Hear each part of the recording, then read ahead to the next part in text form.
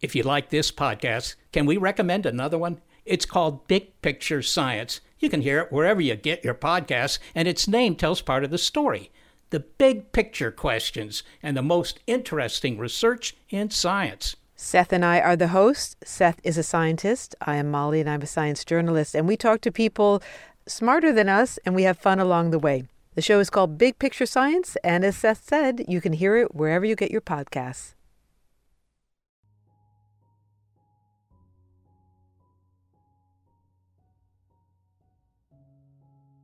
Being a successful murderer and being a successful real estate agent have at least one thing in common. It's all about location, location, location. Think about it. The most successful murders are those committed far away from witnesses or the proper authorities. This is something Hollywood caught on to long ago. The setting of a good old-fashioned horror story can make or break a scary movie. Like a crumbling Gothic castle or an abandoned insane asylum. These are the sort of archetypical locations that automatically signal danger. That's because they're the sort of places where the main character is isolated, and therefore at their most vulnerable. One of the more popular locations that has appeared time and again in a lot of horror movies is the lonely cabin in the woods. Movies like The Evil Dead, Friday the 13th, Cabin Fever, and of course Cabin in the Woods, all show how vulnerable we are when we're isolated in the forest, miles from nowhere. But in many ways, life really does imitate art, as the saying goes, or perhaps it's the other way around. Because many times before, a real-life cabin in the woods has been the setting of some very real murders. I'm Nate Hale, and I have my hockey mask polished and my chainsaw all gassed up for my next summer vacation. And this is The Conspirators.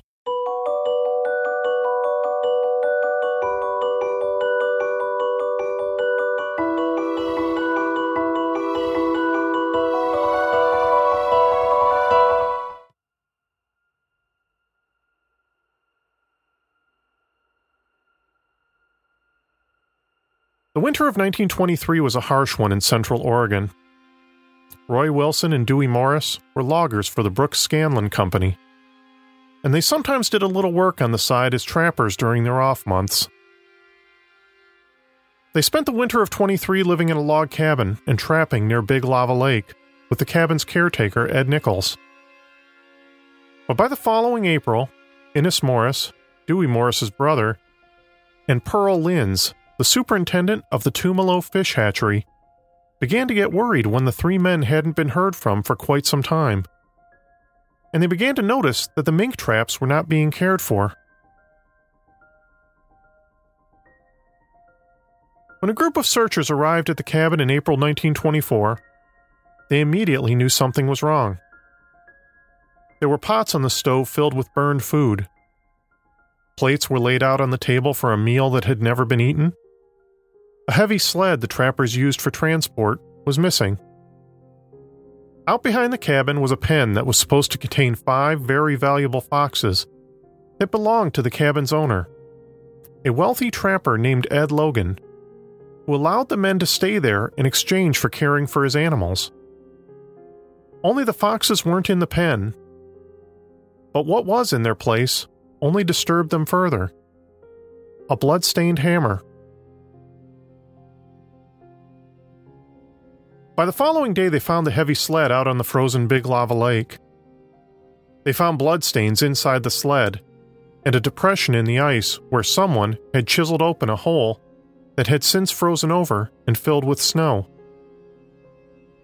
A short while after, one of the searchers found a patch of bloody snow a short distance away that turned out to also contain a human front tooth and a clump of hair.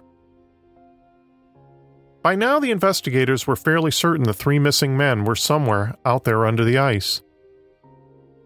But it wouldn't be until another day later, when the ice partially melted, that they discovered the decomposing bodies floating on the lake's surface.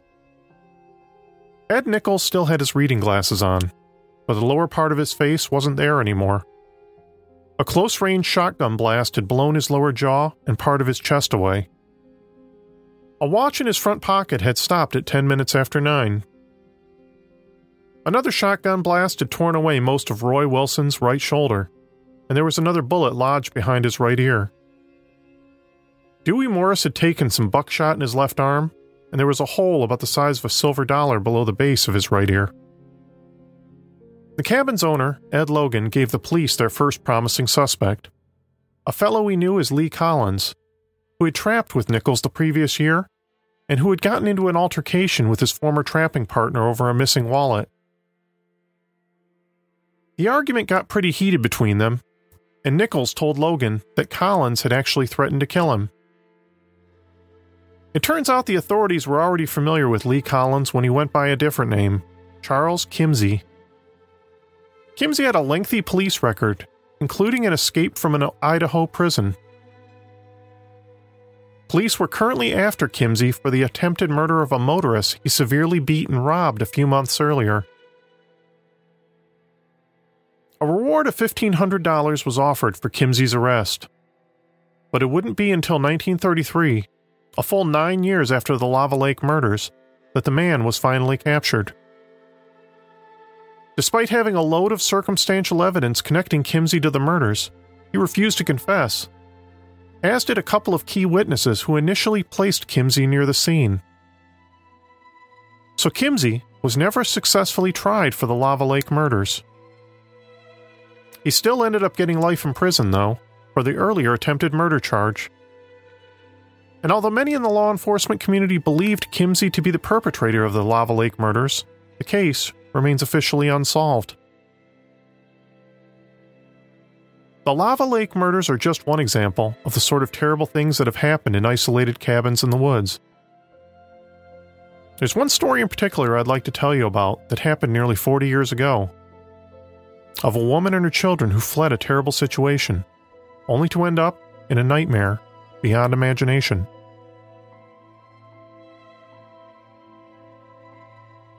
Glenna Sue Sharp, known to everyone as Sue, was a 36-year-old mother of 5 who in 1979 left an abusive relationship in Connecticut to move across the country for a fresh start in California. Sue and her kids eventually found their way to the former tourist town of Keddie, part of Plumas County in the northern part of the state. Back when the town was founded in 1910, hunters and fishermen came from miles around because of the abundance of local wildlife. But by 1980, the tourist trade had all but dried up, and the town gained a reputation as the sort of place where the American dream went to die. Although there were rumors about drug dealers moving into the area, and the occasional reports of petty crimes, the town was still considered to be a safe place. A place where you could raise your family, and you didn't need to lock your doors at night. At least that's what Sue Sharp thought. After the local economy collapsed during the 1970s, the Keddie Resort Lodge was forced to lower their prices, which brought in a stream of low-income residents looking for a cheap roof over their heads. In November 1980, Sue Sharp and her children moved into Cabin 28 of the Keddie Resort Lodge. It wasn't exactly luxury accommodations, but compared to the cramped trailer they previously occupied back in Quincy, it was practically a palace. Sue's oldest son, 15-year-old Johnny, stayed in the basement bedroom, while the younger boys, 10-year-old Ricky and 5-year-old Greg, shared a bedroom off the main living area. Sue shared the master bedroom with her 12-year-old daughter Tina and 14-year-old Sheila. Life wasn't easy for the Sharps. Money was always tight, and they lived off food stamps and a small military stipend from Sue's ex. During this time, Sue attended a small business trade school, where she got a reputation as a hard worker and a decent student. She was a private person who developed a reputation as something of a loner. Although she dated a few men from the area, Sue would eventually develop a steady relationship with a local man named Darrell, whom she would sometimes allow to stay with her in the cabin. But Darrell was away from town on April 11, 1981, leaving Sue home alone with the kids. Early that night, Johnny was away visiting a friend in the town of Quincy, 8 miles away. Tina and Sheila watched TV over in another cabin rented by some friends named the Seabolts. Tina returned to cabin 28 around 10 p.m., while Sheila planned on staying the night with the Seabolts over in cabin 27. Back in Sue's cabin, her children went to bed around 10 p.m. They were joined that night by a friend of Ricky's, a 12-year-old boy named Justin Smart. At about 7:45 the next morning, Sheila returned to cabin 28, planning to change into her Sunday clothes to get ready for church. But when Sheila opened the door, she was met with a scene out of her worst nightmare. There on the living room floor were the blood-soaked bodies of her mother, her brother Johnny, and Johnny's friend, 17-year-old Dana Wingate. Red stains were everywhere, and the walls and furniture were gouged with deep slashes from a knife. Sheila ran screaming for help back to cabin 27. The Seabolts called the police. Then they returned with Sheila to the other cabin, where they began rapping on the windows to see if anyone else was still alive inside. They were relieved to discover that the two younger Sharp boys and their friend Justin were all alive, and that it appeared the three of them had slept through the previous night's massacre. They helped the boys climb out the bedroom window, sparing them from having to witness the bloodbath out in the living room.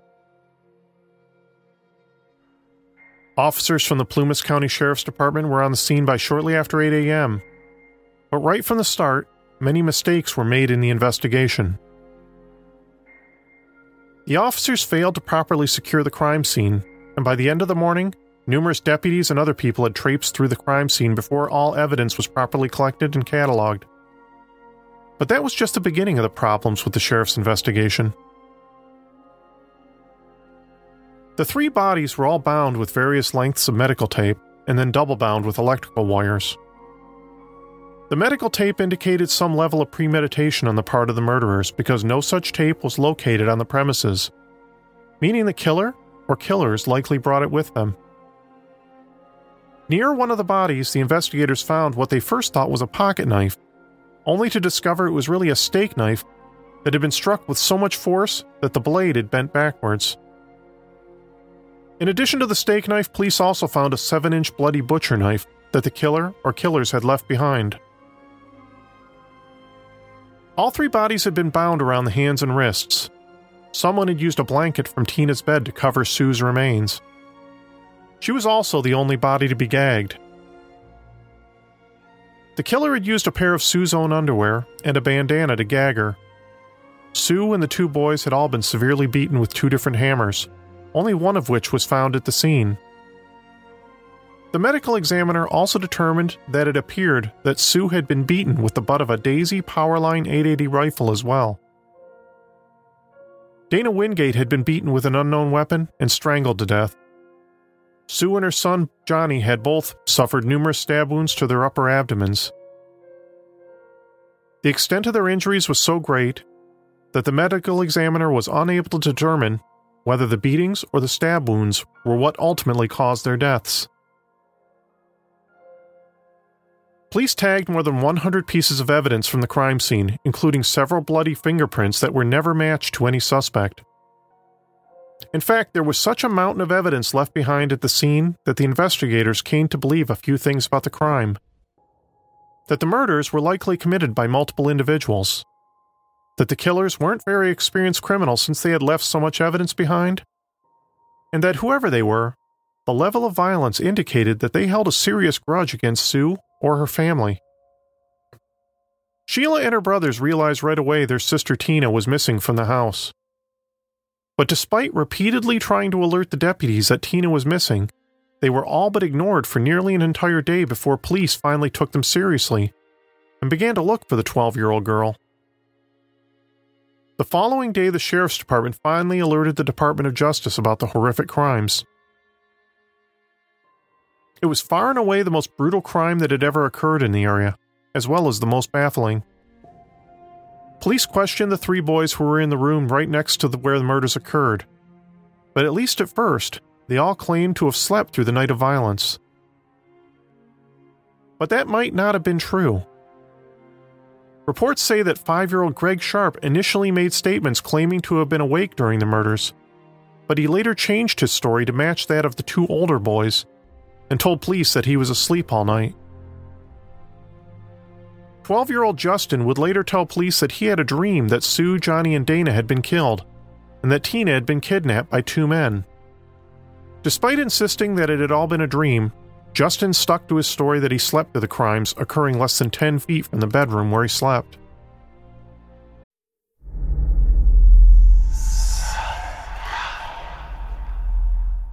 Hey y'all, spooky season is here, and if you're looking for a show to whet your appetite for a little haunted history, then I'd like to invite you to check out Southern Gothic, a chart-topping history podcast that explores some of the most infamous legends, folklore, ghost stories, and hauntings of the American South. We've covered all sorts of stuff from the Bell Witch of Tennessee to the disappearance of the Confederate submarine, the H.L. Hunley. Not to mention our deep dives into the local lore of some of America's oldest and most haunted cities, like New Orleans, Charleston, and St. Augustine. So, if you're ready for a little good old-fashioned Halloween storytelling with a commitment to quality historical research, then be sure to check out Southern Gothic today.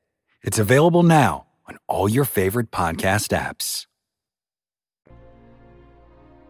Justin was able to give a thorough description of the 2 men he claimed he dreamt about, one of whom had short dark hair and the other had long brown hair. He was able to describe the men in detail all the way down to the clothing they wore, although he also claimed that the entire dream took place on a boat and that Johnny and Dana had both been thrown overboard by the 2 men. Justin was later given a polygraph test, but immediately after completing the test, he admitted to the polygraph technician that he really had been awake that night and that he'd seen everything. Justin then revealed that he had been startled awake that night by a loud noise. He got up and peeked through the partially open bedroom door to see the 2 men he described standing over Sue, who was lying on the couch. Then Johnny and Dana came into the cabin through the front door, and a loud argument ensued, followed by a fight. Dana tried to flee, but the brown-haired man knocked her down with a blow to the head from a hammer. Johnny was attacked with a knife, and Sue rushed to defend him, only to get stabbed herself. The men tied them up. At that point, Justin retreated backwards into the bedroom in order to hide. Tina came out of the master bedroom, dragging her yellow blanket behind her, and asked what was going on. According to Justin, the men grabbed Tina and dragged her outside. A few minutes later, the brown-haired man came back into the cabin and covered Sue's body with the blanket. Now, you'd think that in a normal investigation, Justin would have been an ideal witness. He claimed to have seen everything, and he was able to provide police with details of the crimes that he couldn't possibly have known unless he really had seen them. Not only that, but the following morning after Justin returned home to Cabin 26, his mother realized he had blood in his shoes, indicating that he had gone out in the living room with the bodies. It's also believed that Justin actually touched one of the bodies because there was blood on the inside bedroom doorknob. Justin's mother gave the bloody shoes to the police, but they later claimed to have lost them. Although Justin was able to give many details of what occurred that night, including a couple of pretty thorough descriptions of the murderers, he was less forthcoming about their actual identities. Now, it's possible Justin didn't know who they were, but another possibility is that he knew them quite well and feared what would happen if he told. Justin's father was a man named Marty Smart, and he would soon become a person of interest in the investigation. He lived in Cabin 26 with his wife Marilyn and her 2 sons from a previous marriage. Lately, he had also been letting another man named Severin John Bo Obede stay with him. Marty met Bo at the VA hospital in Reno, Nevada, where he was being treated for PTSD. There were rumors that Bo had ties to organized crime back in Chicago. The 2 men hit it off and began making plans to start a business together. That's when Marty invited Bo to come stay with him for a while. In the weeks preceding the murders, Bo ran into Sue on a few occasions and reportedly expressed some romantic interest in her that was not reciprocated. At the same time, Marty and Marilyn's marriage was on the verge of collapsing. They had many loud arguments, and Marilyn was reportedly becoming more and more concerned for her safety around Marty. On the night of the murders, police learned that Marty, Bo, and Marilyn stopped by Sue's cabin early in the evening.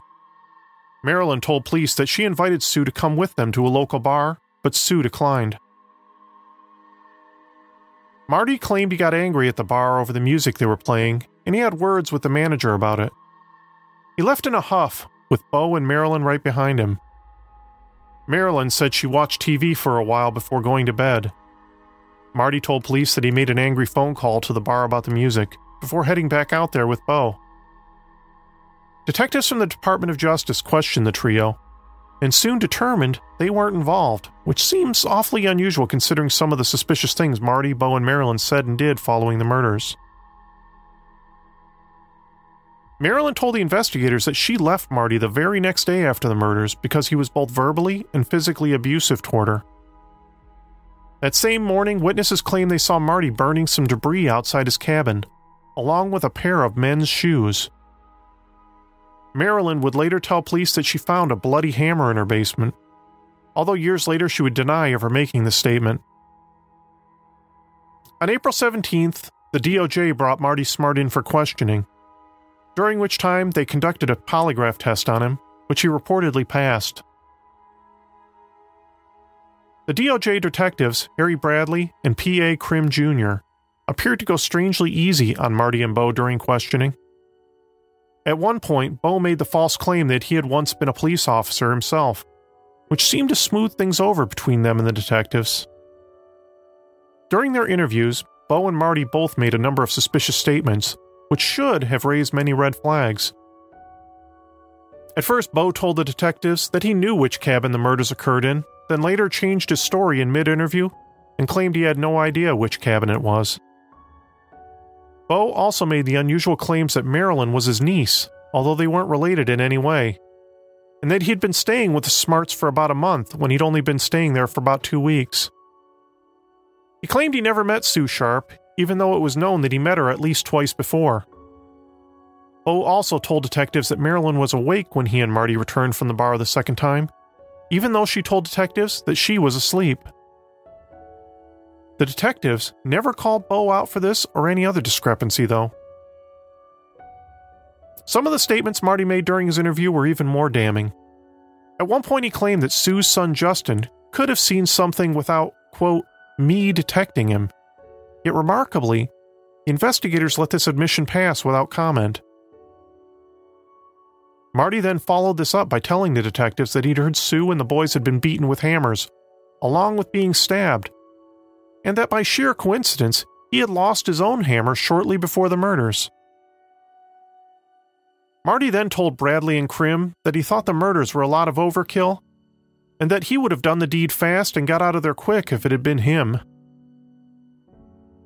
Despite all these suspicious statements, the DOJ detectives never performed any follow-up interviews, and they allowed Marty and Bo to leave town following the murders. Marty moved to Klamath, California, while Bo returned to the Reno, Nevada VA hospital, where he began living under the name Bobby Lake. Part of what some people believe helped Marty get off so easy in the investigation is that he was good friends with the Plumas County Sheriff, Doug Thomas, who was in charge of the investigation into Sue Sharp's murder. In fact, Doug Thomas and Marty Smart actually lived together at one time. In July of that year, Thomas announced his sudden retirement. Thomas never revealed what prompted him to take his early retirement. He later became an insurance salesman and a part-time instructor at Feather River College in Quincy, California. In 1984, a full 3 years after her abduction, part of Tina's skull was found in the woods near Feather Falls, nearly 30 miles away from where the other murders occurred. A further examination of the area revealed a piece of Tina's lower jaw and a few other bone fragments that belonged to her. But there were so few remains discovered it would prove impossible to determine a cause of death. A month after the murders occurred, Marty called a therapist and told him that he was being accused of the murders. That same therapist would finally come forward 10 years after Marty's death in 2000 and told the Plumas County Sheriff's Department that Marty had confessed to him that he had killed Sue Sharp. Marty told the therapist that he thought he was going to get away with it because a friend of his was a sheriff, and that he'd been easily able to beat the lie detector test. He told his therapist that he had murdered Sue because she was trying to talk Marilyn into divorcing him. According to the therapist, Marty only confessed to murdering Sue and did not indicate who killed Johnny, Dana, or Tina. Although the story told by the therapist caused the Plumas County Sheriff's Department to look once again into the murders, right away the investigators would run into a couple of literal dead ends, since both Marty and Bo were both dead of natural causes by then. Bo died in 1988, while Marty died in 2000. After the murders, the surviving Sharp children went to live with their father. The town of Keddie, which had already been struggling, now found itself forever tied to one of the most brutal crimes in the area's history. In 2004, Cabin 28 was demolished along with several other abandoned buildings around the campgrounds. Whereas all the circumstantial evidence seems to lead back to Marty Smart and Bo Bobede, other theories have been put forth about other potential suspects. Some people have speculated that Sue got involved in the local drug trade and was killed because of a drug deal gone wrong. Other people have suggested Johnny and Dana might have hitchhiked their way back to Cabin 28 that fateful night and got picked up by some deranged lunatics they led back home. Further speculation has even suggested that the murders could be convicted serial killers Leonard Lake and Charles Ng, who resembled the composite sketch that was made from Justin's description. But the Keddie murders occurred a few years before Lake and Ng were known to begin their killing spree in 1984. The FBI put forth a theory that 12-year-old Tina had been groomed by an unknown older man who committed the murders before taking the girl away, and that it had been Tina who had covered her mother with the blanket before leaving voluntarily with the older man. Tina had been sexually molested by a man who went to prison for the offense a few years earlier, and some people have suggested that this same man may have gotten out of prison not long before the murders and come looking for her. The major problem with any of these theories is there is little evidence to support them, whereas the evidence surrounding Marty and Bo's potential guilt keeps mounting. In 2013, the Sheriff's Department once again reopened the investigation and discovered several new and startling pieces of evidence. One of which is a letter Marty Smart wrote to Marilyn after the murders in which he said, "I've paid the price of your love, and now that I've bought it with 4 people's lives, you tell me we are through. What else do you want?" After divorcing Marty, Marilyn married, then divorced Marty's best friend. She claims she never received the letter from Marty in which he made his startling admission.